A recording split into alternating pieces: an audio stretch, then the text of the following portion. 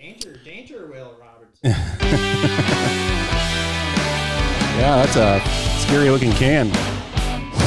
Hello, everyone. Welcome back to the Riding Gravel Radio Ranch. This is your host, Guitar Ted, and I'm with New York Roll again in the Stonecastle Estates here for episode number 109. 109. Yes. And today I bought us some Black Rifle Espresso Mocha because when you go to work tonight, I want you to be alert. I think I'll chase it with the what is this? That's just LaCroix. I think LaCroix. Is that the passion fruit? Grapefruit. I think I'll Grapefruit. chase it with that. I'll have this first. Well, I need to make some corrections. On the last show, I dorked up. I misspoke. Okay. Yeah. Forgive me, Gravel, for I have made a mistake. Leadville is part of the Grand Prix, the Lifetime Grand Prix. Mm-hmm. So I stand corrected. So yeah, I kind of remember that from last year. There was a good race output on that, and that was my only correction from the last show. Okay. Yeah. Self-correcting. Yeah, we admit our mistakes here at Riding Gravel Radio Ranch. Oh, let's not go that far. And I'll break into. Well, what are you doing over there? I'm just bringing up my post today that we're going to reference if it comes up. I'll cover some cold weather stuff while you're doing that quick. Yep. Go ahead. Someone brought up the natural oils to me offline, and they were shocked. They looked into it. They're like, "And you're right." And I'm like, "Can you see what I'm holding up, Mark?" Some blue that says United States Army Alaska Northern Warfare Training Center Cold Weather Operations Manual. Yep. Oh yeah, I still have it. There's some other things out of here I'd like to share real quick. Yeah, go ahead. Laundry, use powdered detergent. Do not use a petroleum-based product.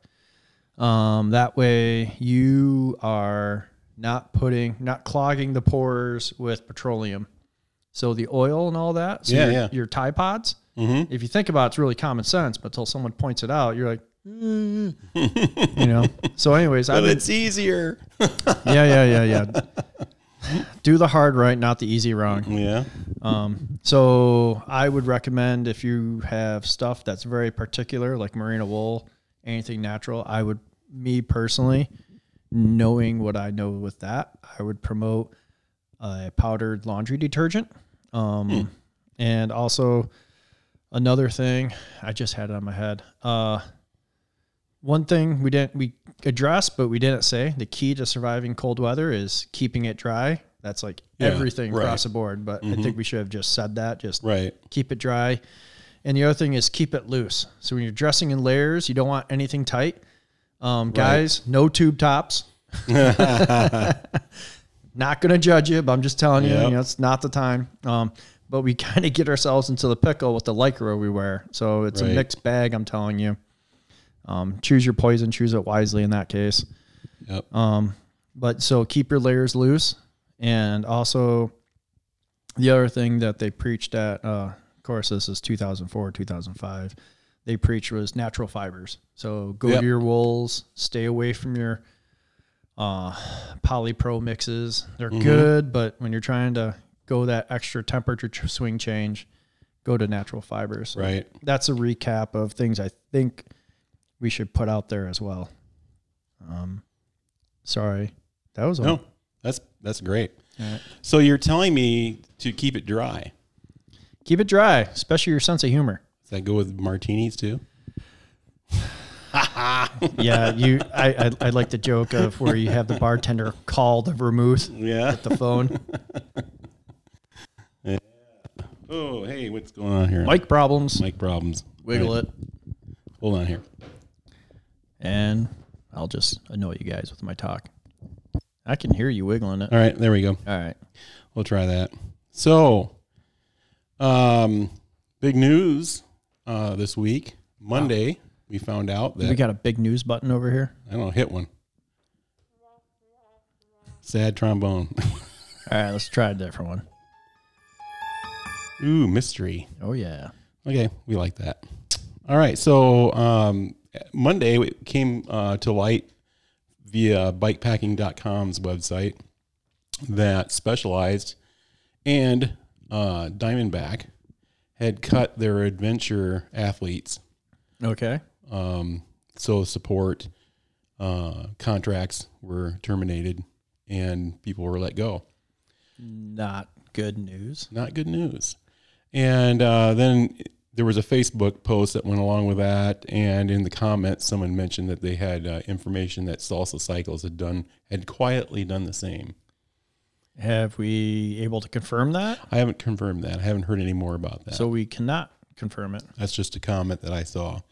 But it seems like this is, through comments and things on social media, it seems to be that this is the case industry-wide. So it's not just Specialized.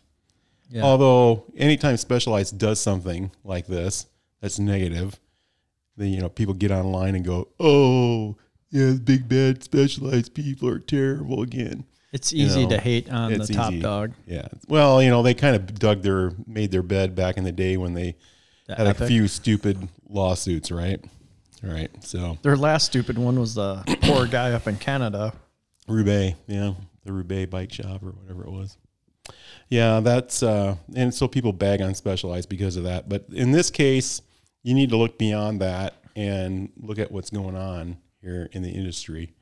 And so I wrote a blog post about it, which I'll link in the show notes. But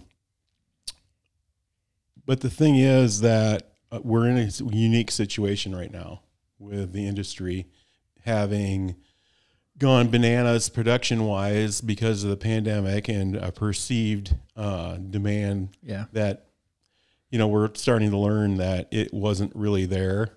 A lot of industry pundits now are saying that what really happened was there was several years of sales cycles jammed into about 18 months of time. So sales basically were pulled ahead. Mm-hmm. That's the feeling now. Yeah. Yep. And so demand has fizzled now that everybody's got what they want and they're not in the market to buy.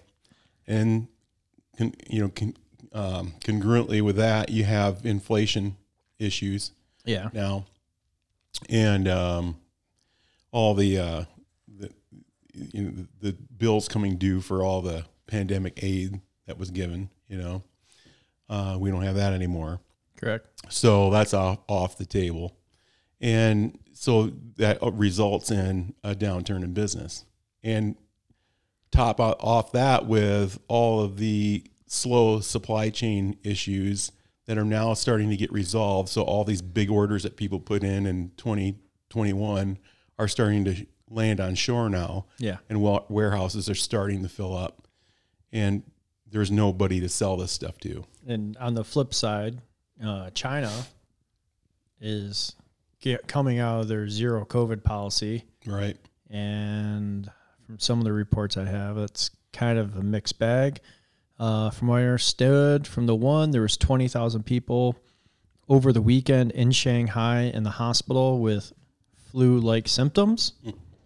Yeah. And just think that's a short order. Granted, 20,000 people in Shanghai may not be a bag of beans, but I'm not confident, but I think the population there is fairly substantial. It might be 12 million, I'm guessing, off the top of my head.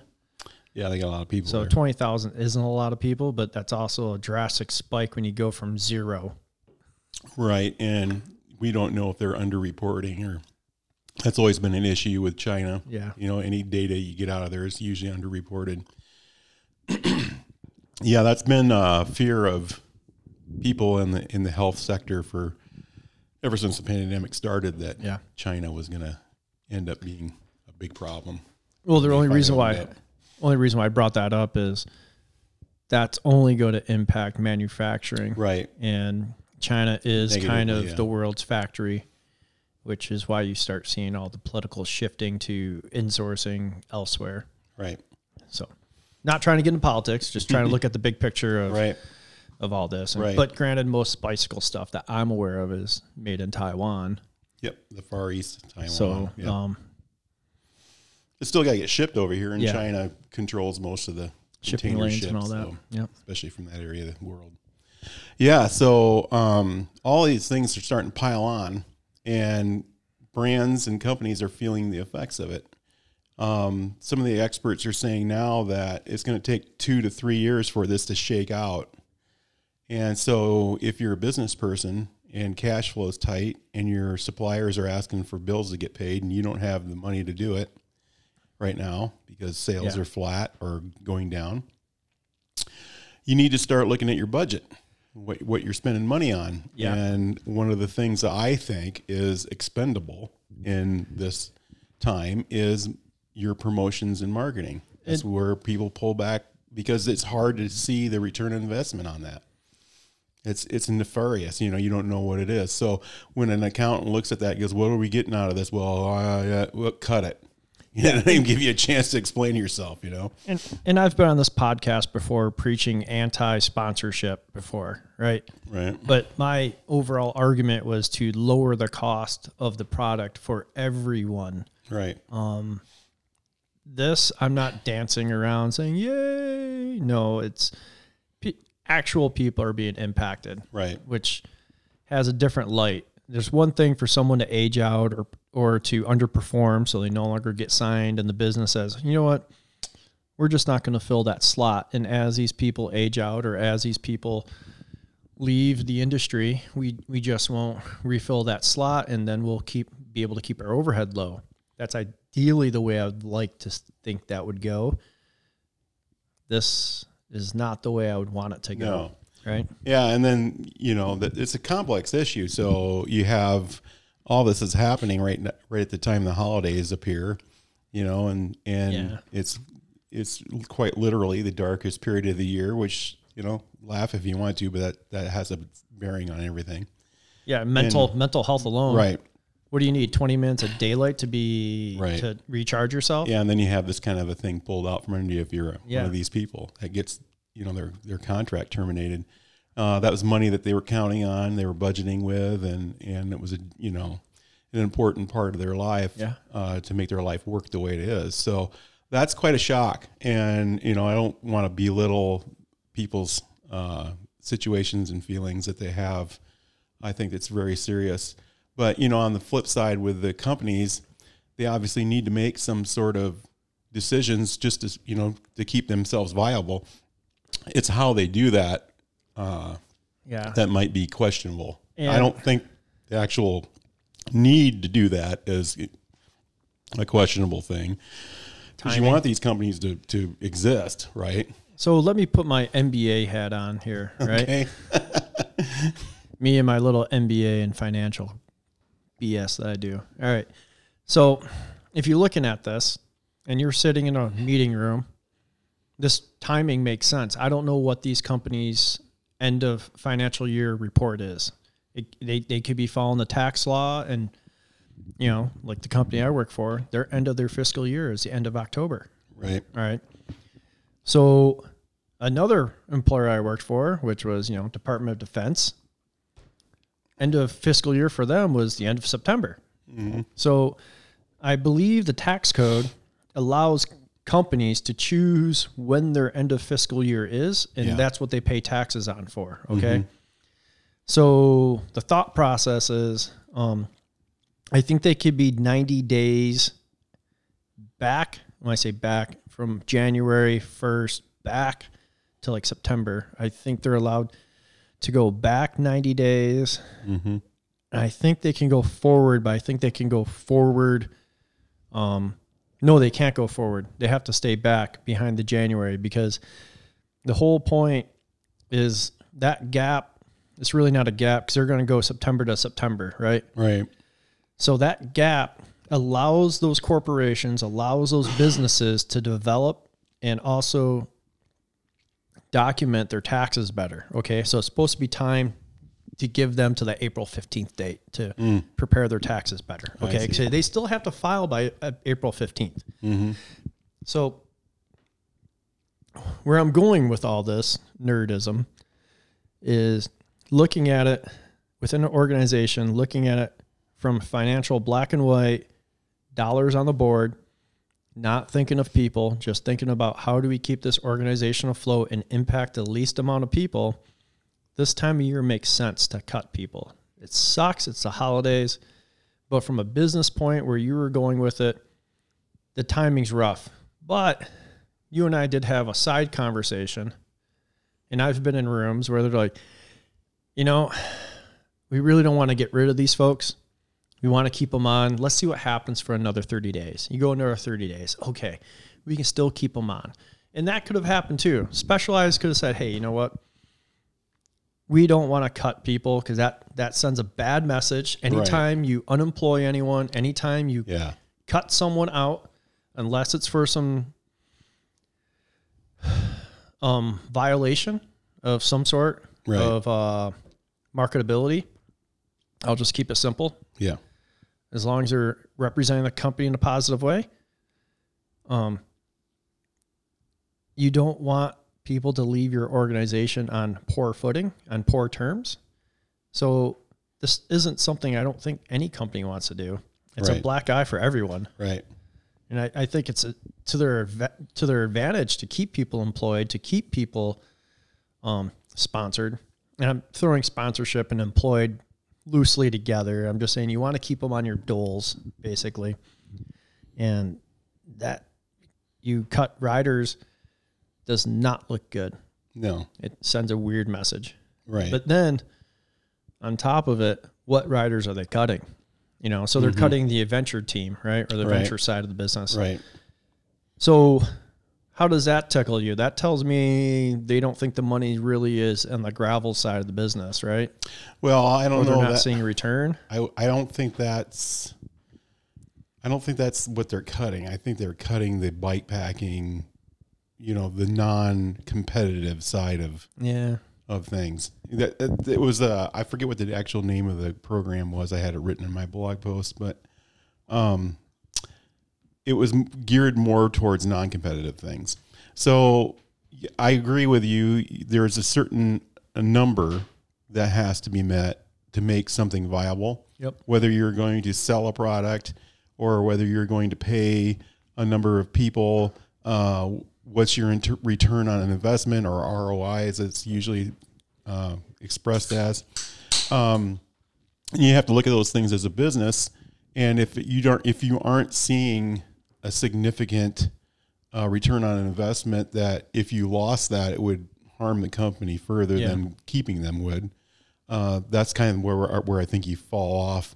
And so as far as bike packing and adventure riding goes, my argument would be that is a really niche part of cycling.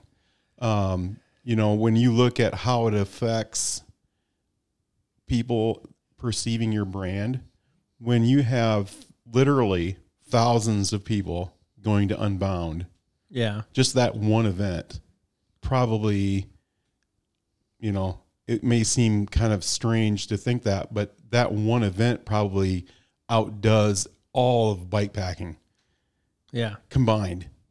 And then you have other gravel events on top of that. So if you've got athletes that are riding your brand of bike, doesn't have to be Specialized, it could be any big brand, and they're in the front of the pack and they're getting media attention and people like them, whoever that might be, your numbers are going to look better than they would be for someone who's doing, point to point in Oregon and doing some Instagram stuff. And, so I took some time today before our podcast and I kind of looked at a few of these people's Instagram follower numbers, and that may not mean anything, but it's a metric.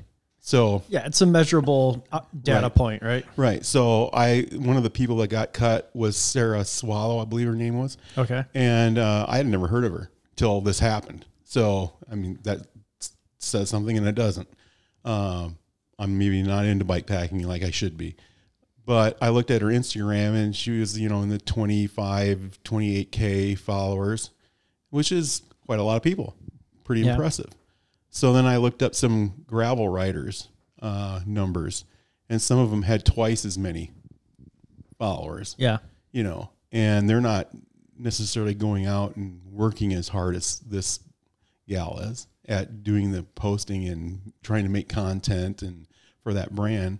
But, if you're just looking at sheer numbers, the numbers, and she was of the people that I could find names for. Steve Fossebinder was another one that got cut. Yep. And his numbers were less than Sarah, even though he's been around way longer. He was at the first Trans Iowa, by the way. Really? Yeah. Nice.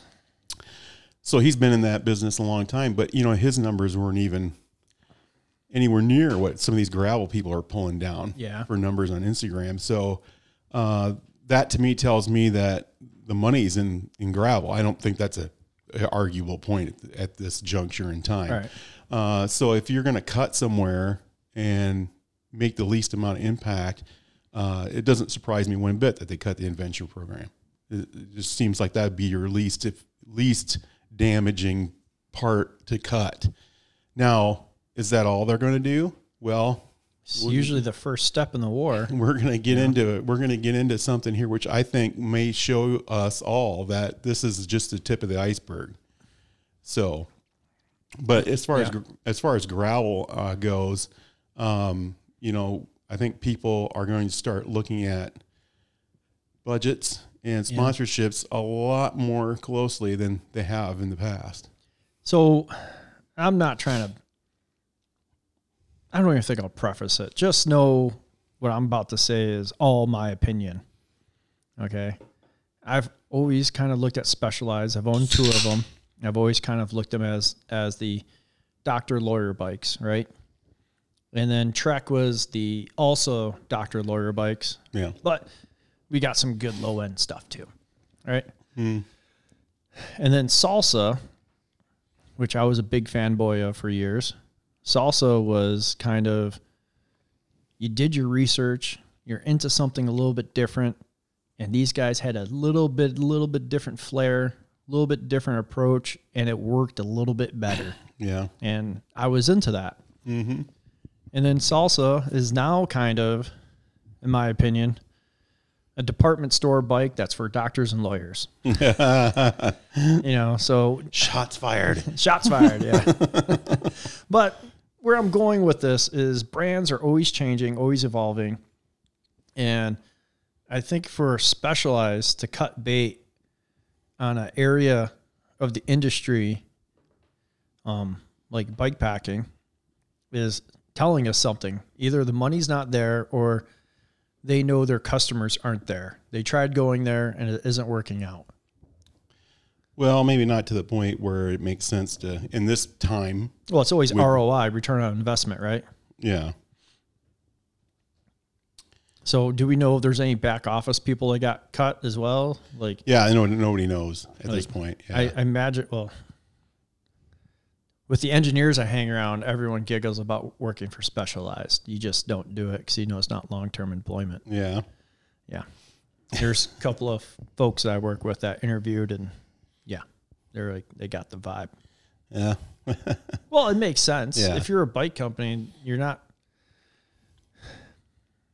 Well, I think there's a misconception with the bike nerd community. Let's put it that way. People who have, went down the rabbit hole of cycling. They know all about the bike packing stuff. They know all about gravel. Yeah. They know all about wireless, this and that. Those people, a lot of those people don't understand the bike industry is small potatoes. It really is. It's not that big a deal. I don't think they're making the margins they forecast. Right. I knew one person who she rode for a company. She was sponsored by a company. And I asked her how that deal looked. She was like, I'm paying 5% above their cost for the bike. I'm like, they're not giving you a bike? Right. Your picture is all over everything they do. Mm-hmm. Like, you're doing the events.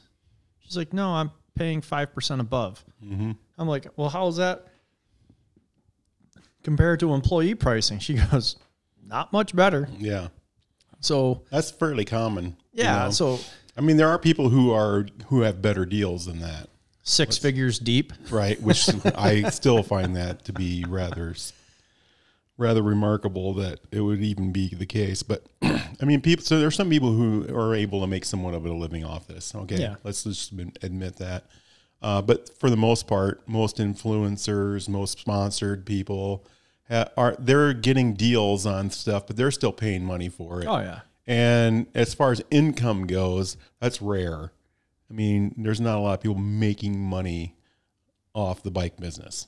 It's just not common. And the bike business is like, if you go to a thing that has anything to do with automobiles, you'll find out real fast that the bike business is not that big a deal.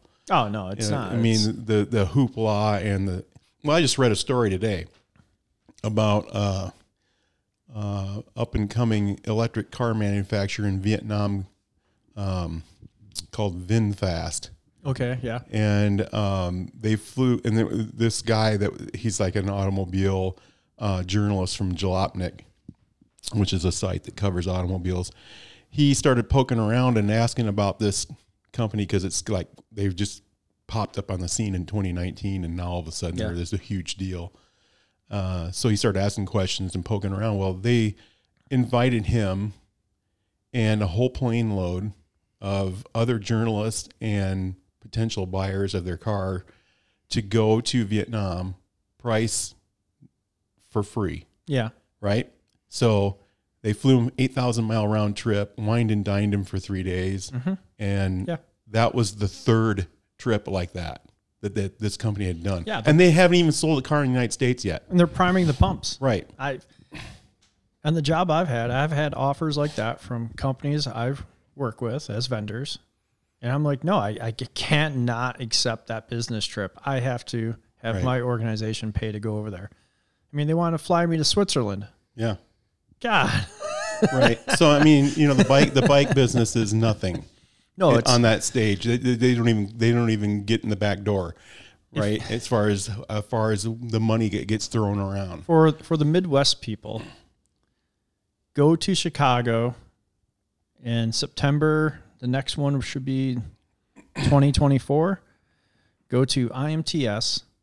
It's a machining show. There's, machine tool companies, your Haas's, your Akumas, your Gleasons, your Mazaks, anything you think would be in a CNC machine shop, your Fanuc robots, your Doosan lathes, all this stuff. And it's down there at the McCormick Center. The amount of money that goes into that 1 week show. I mean, they're setting up CNC lathes. They're setting up robots are lifting Corvettes and moving them around.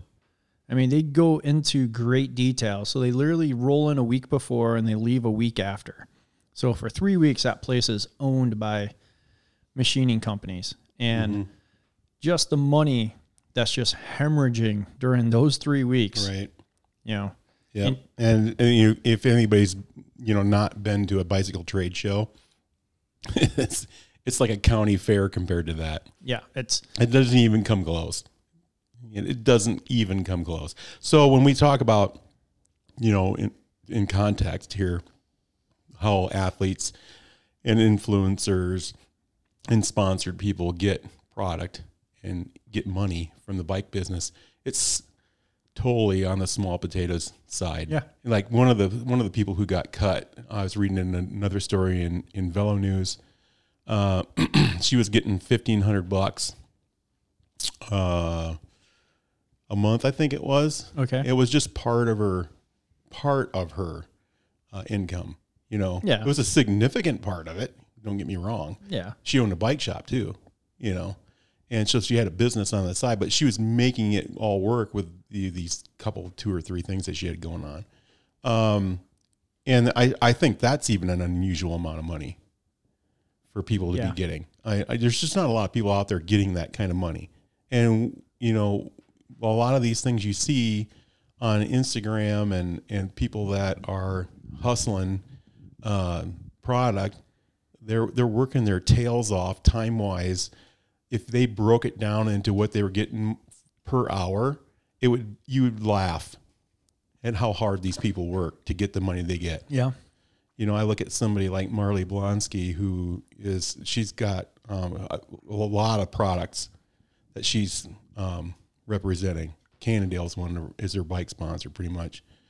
I don't know what Cannondale throws at her for money, or if they just throw bikes at her, or what her gig is. But man, I mean, ever since she's cranked up her Instagram influencer deal that she's got going, it's like nonstop content. And, you know, you've got to, and I know what it takes to make content. We're here doing it right now.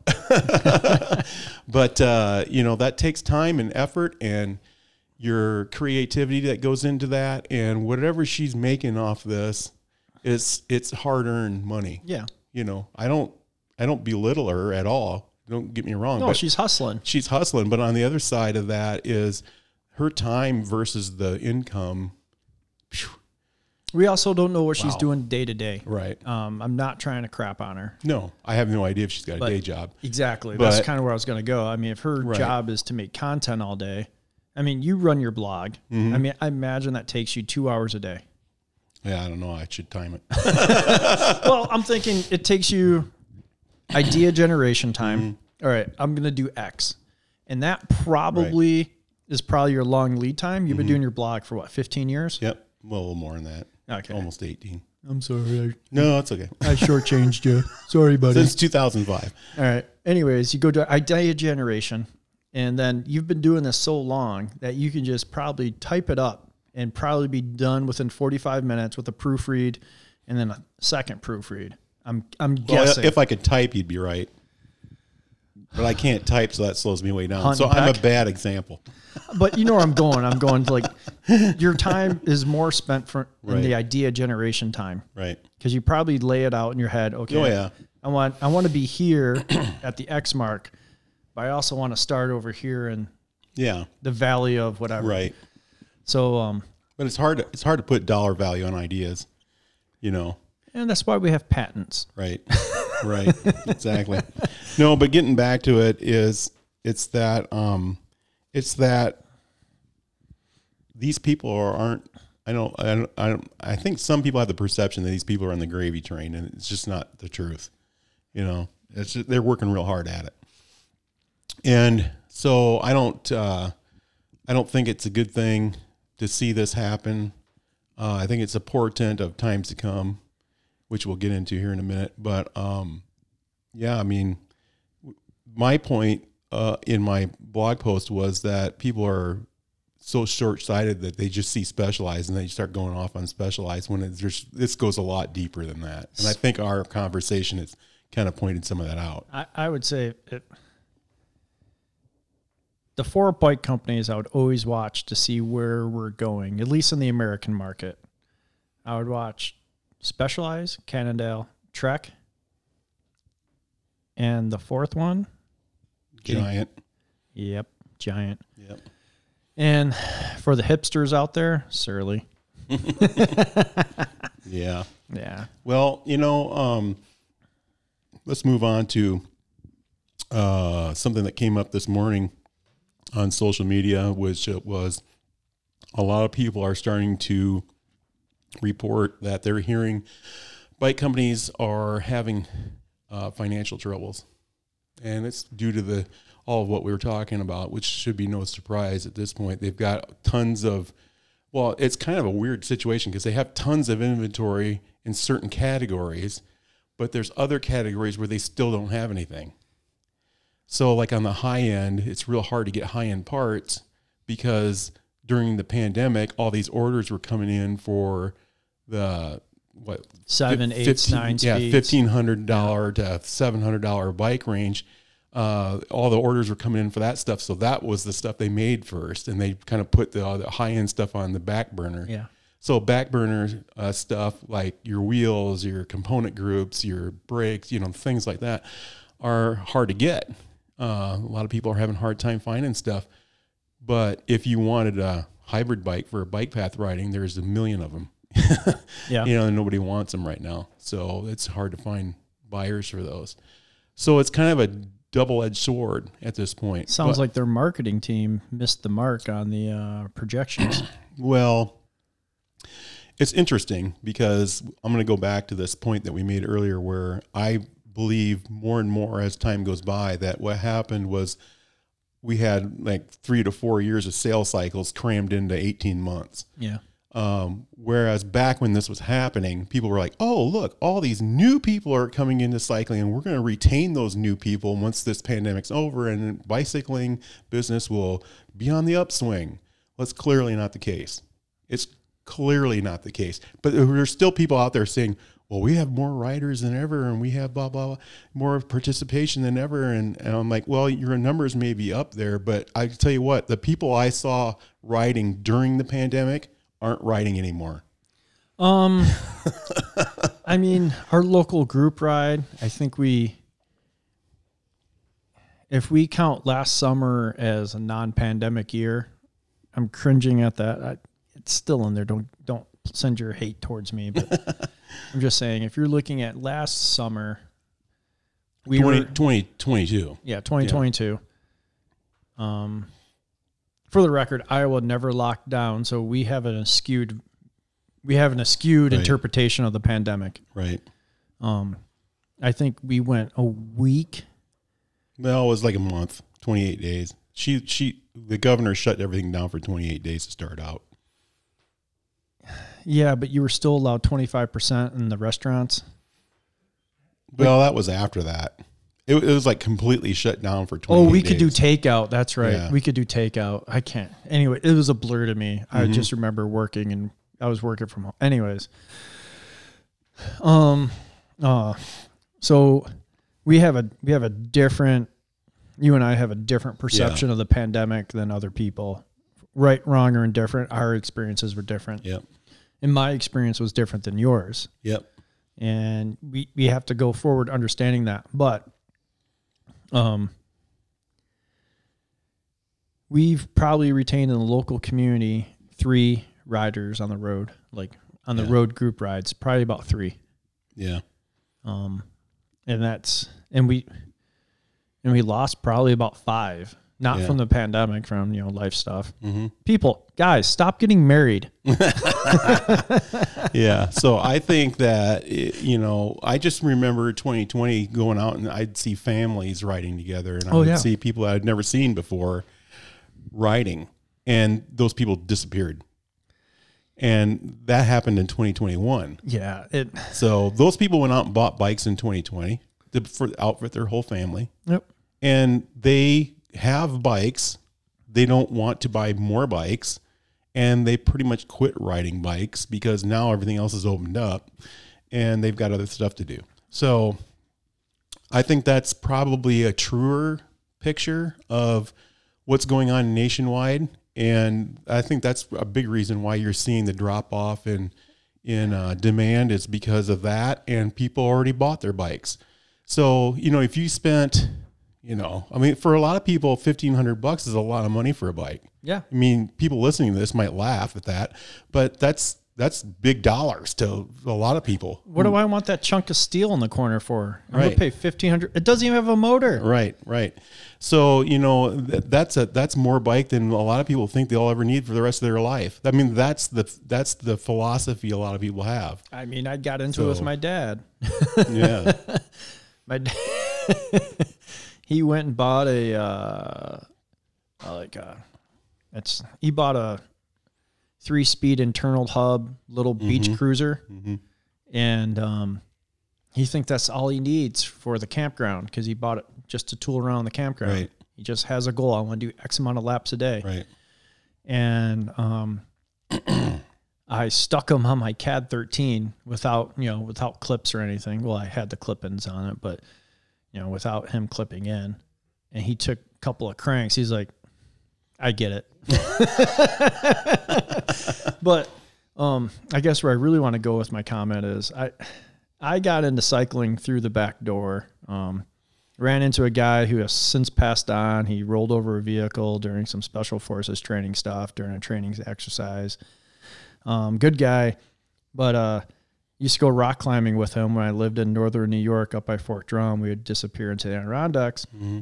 And I just remember one day he's like, hey, can we leave at 10 today to go rock climbing? And can I stick my bike in your car?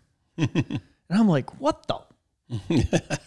Dude, I live up here in Theresa. You're down there in Watertown. That's like 20 miles away. And he rode up there. Yeah. He rode up there, put his bike in the back of my car, and I saw bikes in a completely different direction at that moment. Yep. Rolled up on Le Monde, that yellow blue, I think it was Alpe Hoops. Alpe d'Huez, yeah. Yeah. those are cool bikes. Yeah, he rolled up on one of those, and so I saw that, and then a couple months later, I move out into Iowa, and I link up with a guy who moved out here from Wisconsin. So you already know that's a bad influence right there. Cheese and beer. That's how I got into the back door of bikes. I mean, there's this guy, he was like, hey, let's ride our bikes down to the bar. I'm like, why are we going to ride bikes to the bar? He goes, so we don't get a DUI, idiot. Yep. And that's kind of what got me into bike riding was Right. it was a different mode of transportation to keep me out of jail. Yep. And Yeah, and I think that's valid for a lot of people. There's a lot of people who ride recreationally, and that's the reasons why they ride, right? But getting back to this whole demand thing and what happened, there's people who think that they still believe that, cycling is going to be on the upswing and this whole supply chain deal is a bump in the road. But, I just don't think that's the case. I think what the case is that you're going to have bike companies that are going to be receiving tons of back orders. they're over their skis. Yeah, they're over their skis, way over their skis. Demand is fizzled. It's gone. And bills are coming due. So there was a tweet this morning that said that by a noted cycling journalist from England that I know, Carlton Reed, and he said, his tweet said that Giant is asking for debt postponement from their suppliers. I don't mean to laugh. That's when you hear that, button the hatches. Right. Right. That should send a lot of big red flags up. AKA all our listeners, start watching for sales. Well, there's going to be sales on certain things. Will our listeners want those certain things? I'm saying that I think a lot of this product that's coming in is going to be your bike path, recreational level kind of thing. Hybrid stuff. Right. Yeah. But in the meantime, until this all gets straightened out, which some experts are saying it's going to be up to 2 years, that seems to be the common number I'm seeing. I've seen some people say it's going to take up to 3 years. It's usually on the short side. It takes 2 years to change a market. Yep. Right. Yeah. And so, in the meantime, I think what you're going to see is 2023 and 2024, you're going to see huge changes in this bike business scene that what we know now won't exist in a year. Can I tell you what I'm hoping for? What's that? E-bikes go away. It ain't going to happen. I know. That's actually one of the strongest metrics in the business right now, which I think is probably going to save a lot of companies bacon. Get off my lawn. In fact, I think you're going to see a lot of people pivot to that because that's going to save their company. I think you're going to see a huge competition in the e-bike world because that's where the money's being made right now. Yeah. People want e-bikes, but it's not, if they're smart, they're going to make ones that the average person wants, not the dual suspension enduro e-bike, which has a very limited appeal. Yeah. I mean, the e-bikes are a lot of investment. And that's a lot of capital to stick in a cardboard box and stick over for a hunch. Mm-hmm. The problem here is too that you've got companies like Volvo and Harley Davidson and outside the bike market that are investing heavily into the e-bikes. I think I saw Yamaha. Yeah, Yamaha's going to promote their own brand here. So the bike, and we talked about how the bike business is nowhere near the horsepower that the automobile business has. So when you have Volvo and Yamaha and these other companies like that coming into the e-bike world, and they're selling bikes at car dealerships. Well, we need to stop looking at. We need to start looking at what those companies are great at. Mm-hmm. Those companies, I'll say it, suck at building bikes. Well, yeah, they do now, but they're great at establishing and maintaining and improving upon a manufacturing process. Right. So if I was specialized, if I was Trek, I would not be too stoked about that. No. Because So they that's a outsource most of theirs. Right. Where's most of their assembly done? Yeah.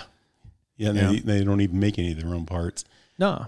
So They outsource everything. So Yamaha makes their stuff, I guarantee you right now, there's some dude in back of Volvo who's smoking a cigarette who's like, "You're telling me I can weld by hand again? I can get rid of this robot?" Spit a big old plug on the floor and goes, "Heck yeah." Yep. So and that's going to impact the second tier and third tier brands, which a lot of the people I'm listening to are saying there's going to be a lot of consolidation. So that's going to be the number one term for 2023 is consolidation. I wonder how this is going to affect Allied, because they do their own manufacturing with the frames down there, from what I understand. Yeah. I think they'll probably that's be a fine. different market. That's a way high end. No, I understand that, but I'm just looking at this from my manufacturing lens. Mm-hmm. They own a good portion of their part. Yeah. I shouldn't say their part. Good portion of their frame manufacturing. Yep. But then again, bikes are pretty much universal parts. Right. You design your frame around the available parts. Kind of like how you make a car, you design it around the available bearings. Right. But yes, there's a lot more that goes into that. But I'm just saying, you try to lower your manufacturing costs by using standard parts. Right. Yep. Yeah. So, the bike business is going to be in turmoil. And if we talk about what we were talking about earlier with athlete activation and sponsorships and teams and things like that, and it seemed like a lot of that was on the upswing in 2021 and 2022. Yeah. Event sponsorship, that kind of stuff. It's going to be, a lot of that's going to dry up. A lot of that's going to dry up. I don't think there'll be money. I think there'll be stickers on the table. Yeah. And I'm not trying to be snarky. Right. I think we're in for some lean times as far as sponsorship. Yep. Going back to kind of where I would like to see the bike industry go to, and I'd like to see where race directors go to, is getting, hey, Trek, can you pay for the insurance for this event? And you would be the headliner. Guess what? We're lowering the entry fee. Yeah. You may not even have to pay an entry fee, because guess what? Uncle Truck paid it. Yeah. Yeah. And I think that would do more for the bike industry and the bike company long term. Right. Than sponsoring an athlete. Correct. Yeah. I got you. Yeah. There's going to have to be a rethink on how a lot of this stuff gets done. Yeah. For sure. The same old way of doing things isn't going to cut it. And that's why I think there's going to be a lot of upheaval and a lot of change, and how that affects gravel riding and events is going to be interesting, because, we've yet to see how inflation and the economy is going to affect things like Unbound Gravel, who opens their lottery the first week of January. Oh yeah. We've yet to see how that's going to affect things like the Belgian Waffle Ride franchise and things like that. Are people going to flock to those events like they did in 2022? Or are we going to start seeing a downturn in event attendance because things are too expensive to go to? Yeah, I don't see a I see a downturn this year, but I would, sitting here looking into 2023, I don't see, I know I said, I see a downturn this year. I think we might see a slight drop, but I would see it more of a leveling out. Yeah. I think we might see a comparable to next year, to where you're like, okay. 200 less people applied for the lottery for Unbound. We'll never know those numbers. Right. But I imagine the field's still going to sell out. Yeah, would think so. I think from a standpoint of some of these top end athletes, because of their sponsorships and the way their contracts work, we may not see as many of them at the events that we used to. Yeah. Some of those fields might be a little thinner. I know that Lifetime Grand Prix that's a tough one for somebody who signs up for it, because you got 6. I think they added a couple events. Last year it was 6. I think they were up to 8 now. I could be wrong about that. But But even Maney and I went through it the other night. I think it was 8. Yeah, I want to say they added 2. I want to say Kusher and the Tusher was in there. Leadville, Unbound, Big Sugar. Steamboat, Yeah. or SBT. Yeah, that's my question. Who's the real Champagne of gravel? Is that Steamboat or is that Core 4? Because I've been hearing those guys down in Iowa City referring to their gravel as a Champagne of gravel for many, many years. Yeah. Well, you can say whatever you want. I want them to fight it out. The numbers don't lie, though. Yeah. So I think that I've heard from a source that shall remain anonymous that athlete sponsor contracts for next year are including bonuses for winning at certain events. So they're not going to pay them what they were paying them unless they win. Yeah. Which I get performance-based incentive. So how does that affect events? Well, they're doing the Lance Armstrong method. Yeah. Well, last year we saw people complaining that so-and-so didn't stop at the aid station and dropped their hydration pack and kept riding, or so-and-so was drafting off their boyfriend, and that's not fair. Well, I'm telling you what, if there's performance-based incentives, it's going to get way worse. And we haven't even talked about the PEDs. Right. I mean, we've talked about on the podcast, I don't give a crap about so-and-so on so-and-so's wheel. Yeah. If it's a mass start, yeah, every wheel's available. Right. Get over it. Don't care about gender. Don't care. Yep. Get over it. If you're on that course, you have every right to draft that wheel. It could be a 200-mile race. You could draft that wheel for 199.9 and sprint at 0.1 and win. Yeah. Guess what? You were the smarter one. Yeah. Because we've had that conversation. If it's such a big deal to you that someone's drafting you, like you said, pull over. Yeah. Stop.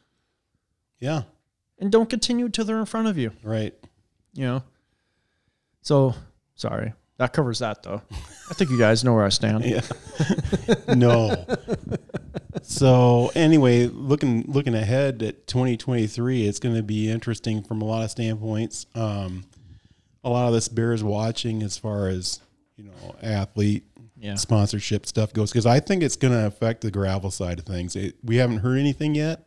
We don't know anything yet other than that contract incentive thing, which I was told about.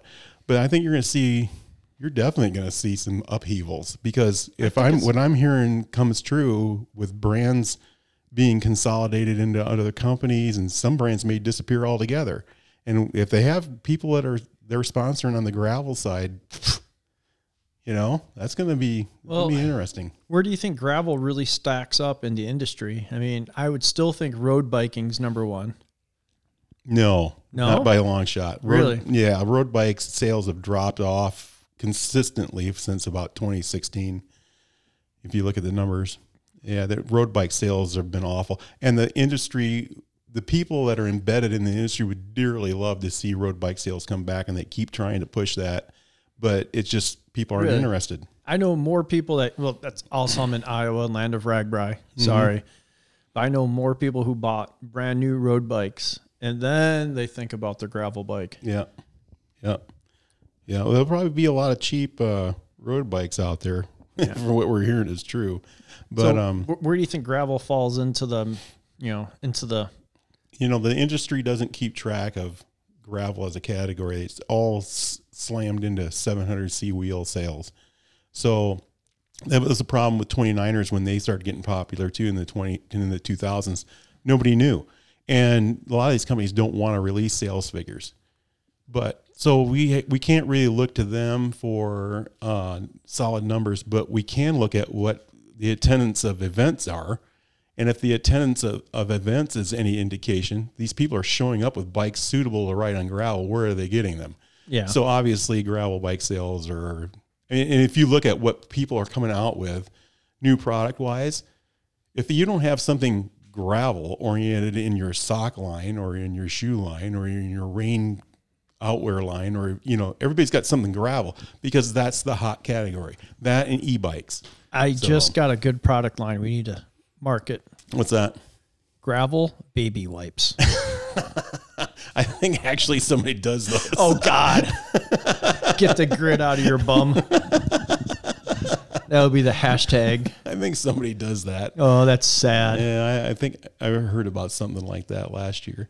But yeah, I mean, it's gravel's everything, you know. I mean, and so because of that, that's the hot category.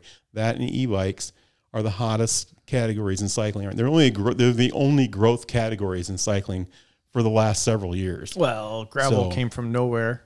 Right. E-bikes came from nowhere. So. Right. But mountain bike sales have been flat to declining. Road bike sales have been declining.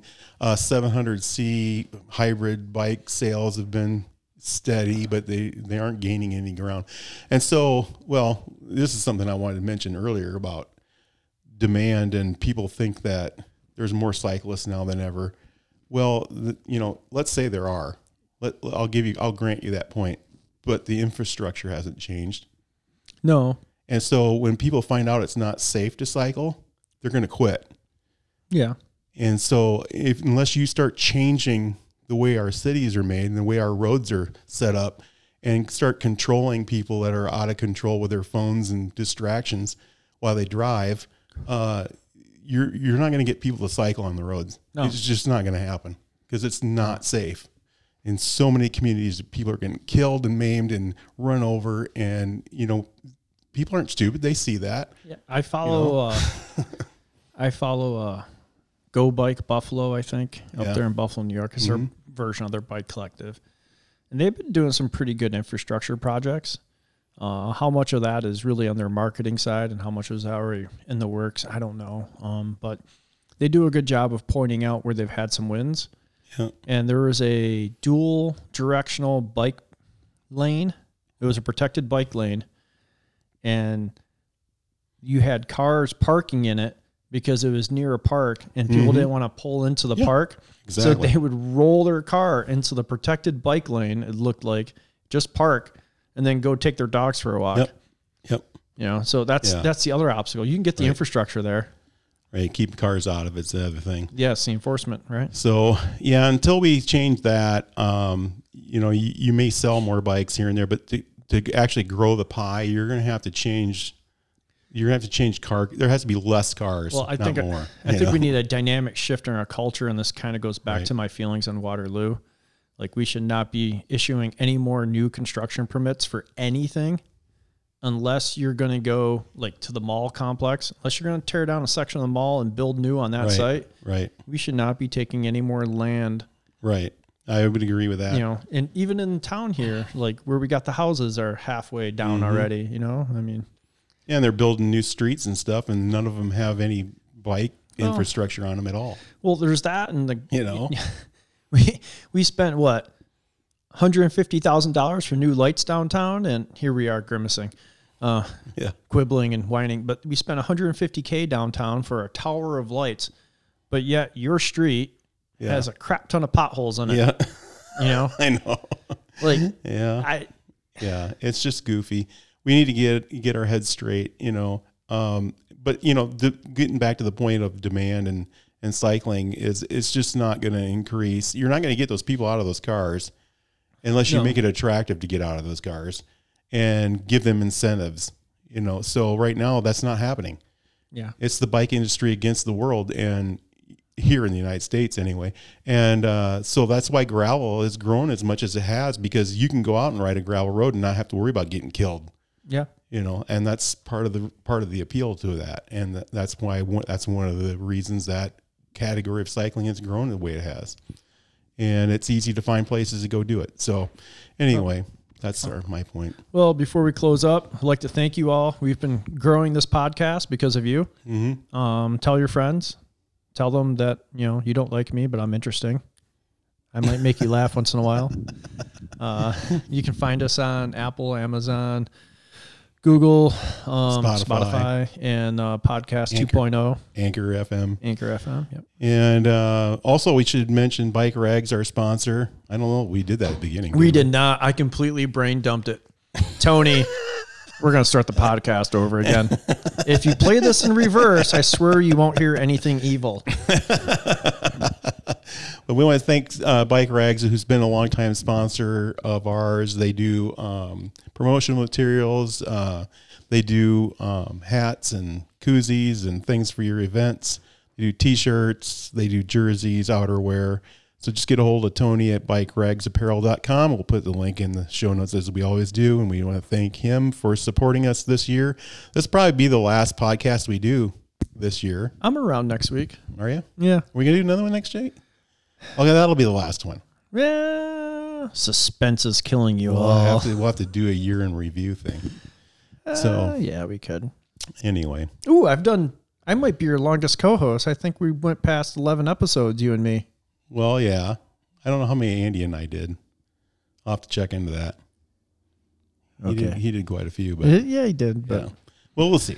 Anyway, so thanks for listening, folks. This is the Riding Gravel Radio Ranch. We'll be back again, I guess, this year yet. So we're not done yet, right?